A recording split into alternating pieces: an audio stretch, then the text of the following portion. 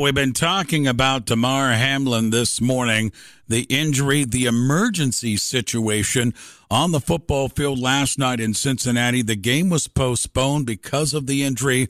By the way, the Buffalo Bills flew back to Buffalo.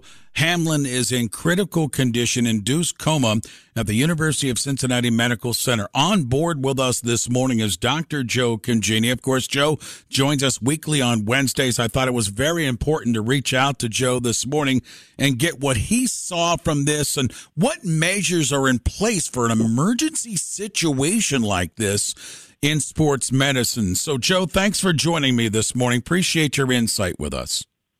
Sure, Ray. I mean, it's something that you and I talk about in preparation all the time.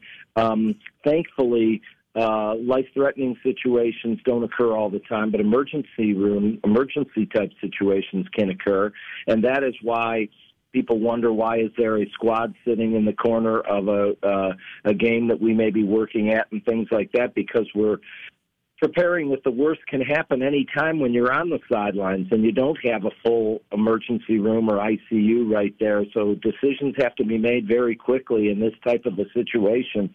And it is frightening for all of us that saw it. I happened to be watching the game when it occurred last night as well as you. And it, by the nature of the hit and everything else, as we talk about these things, we worry about head and neck injuries first. But it didn't have the appearance at all to being a blow to the head or neck, Ray. I think you probably saw it. He stood up from the hit, took about 2 or 3 steps, and then collapsed again. And it wasn't the picture of a head or neck injury at that time. Joe, you've talked about these blunt blows to the body. Specifically, you and I have talked in the past about high school athletes, how we've seen, unfortunately, some situations where these blunt shots to the chest have resulted in cardiac arrest for even high school football players. You're absolutely right to remember that, and it's something that we try to get the word out about, and much of the time, I don't know how much people heed this, but, or listen to it closely, especially coaches, especially in sports like, of all things, it's more baseball, lacrosse, hockey. This is really felt to be these blows to the chest that cause the heart to go into a chaotic, abnormal rhythm, typically happen to be a projectile moving at very rapid pace, and more so in younger athletes because their chest wall is very elastic and not as much strength and protection, muscular protection, as those kids that are late high school, college, professional. And so in all these years of following professional football and college football, there are very, very few, if any, cases that we know of, unless there's been some that haven't been reported as much. And yet in the younger population, there are years that we could have as many as 10 to 15 of these. They go by a name called commotio cordis. I'm not 100% sure if that's the situation here with this young man or not. But certainly, by the way the medical team and the emergency medical team approached him, it would appear to be a cardiac arrest, and that's the report from the hospital last night and again this morning, is that he is still in an induced coma with cardiac arrest being the cause for that. So that's what happens, is with a blow to the chest, the heart goes into a very abnormal rhythm, and it is not doesn't work properly to pump the blood, and so CPR has to be started.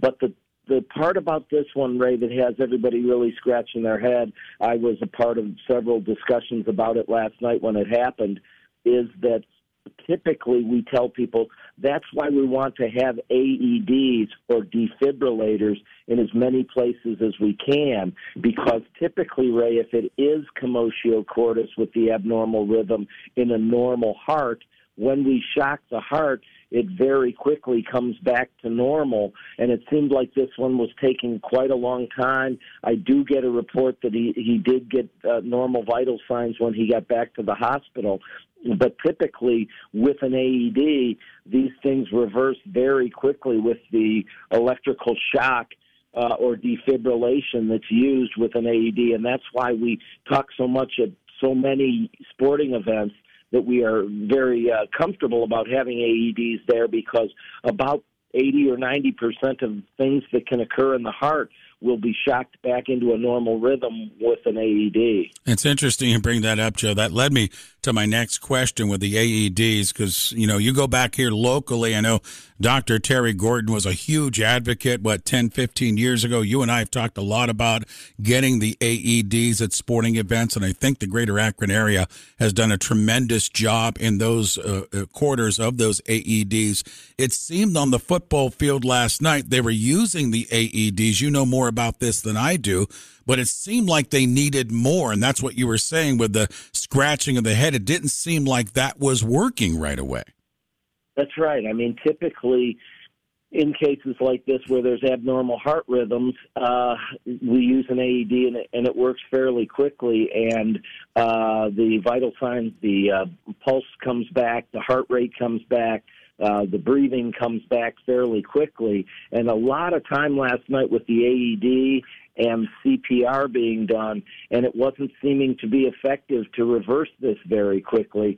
That had us thinking, could there have been some underlying cardiac condition as well going on? And it's still something that I'm suspicious of, because the AED didn't work well. And we lived through 10 or 15 or 20 years ago about trying to get as many AEDs around where sporting events take place, because with youth baseball and youth hockey and youth lacrosse are played all over the place, and we don't always have AEDs around. They are on police cars and, of course, emergency medical vehicles, but they do the job most of the time in reversing this with the defibrillation, with the shock to the heart, and weren't seeming to be last night.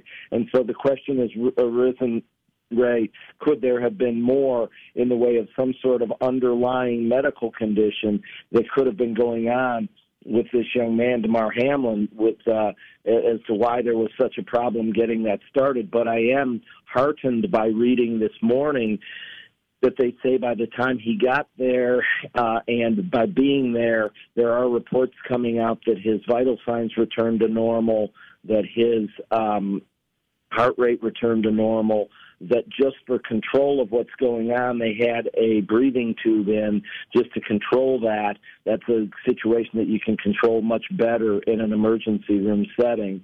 But again, it's one of those things that's frightening on the field, because we don't always have the supplies necessary that you would have, of course, in a hospital emergency room or intensive care unit. And still kind of touch and go. Induced coma is what we heard at least a couple of hours ago from CBS News. Like you said, things move rapidly, and we find out a lot of things really in the whole history of the sport of football. And I remember I was a little kid. One person died on the field with a cardiac arrest. His name was Chuck Hughes in 1971 for the Detroit Lions. So these things have not happened very frequently, and it does sound like we're moving in the right direction for this young man, and let's hope so, and let's hope we have better news when we talk tomorrow.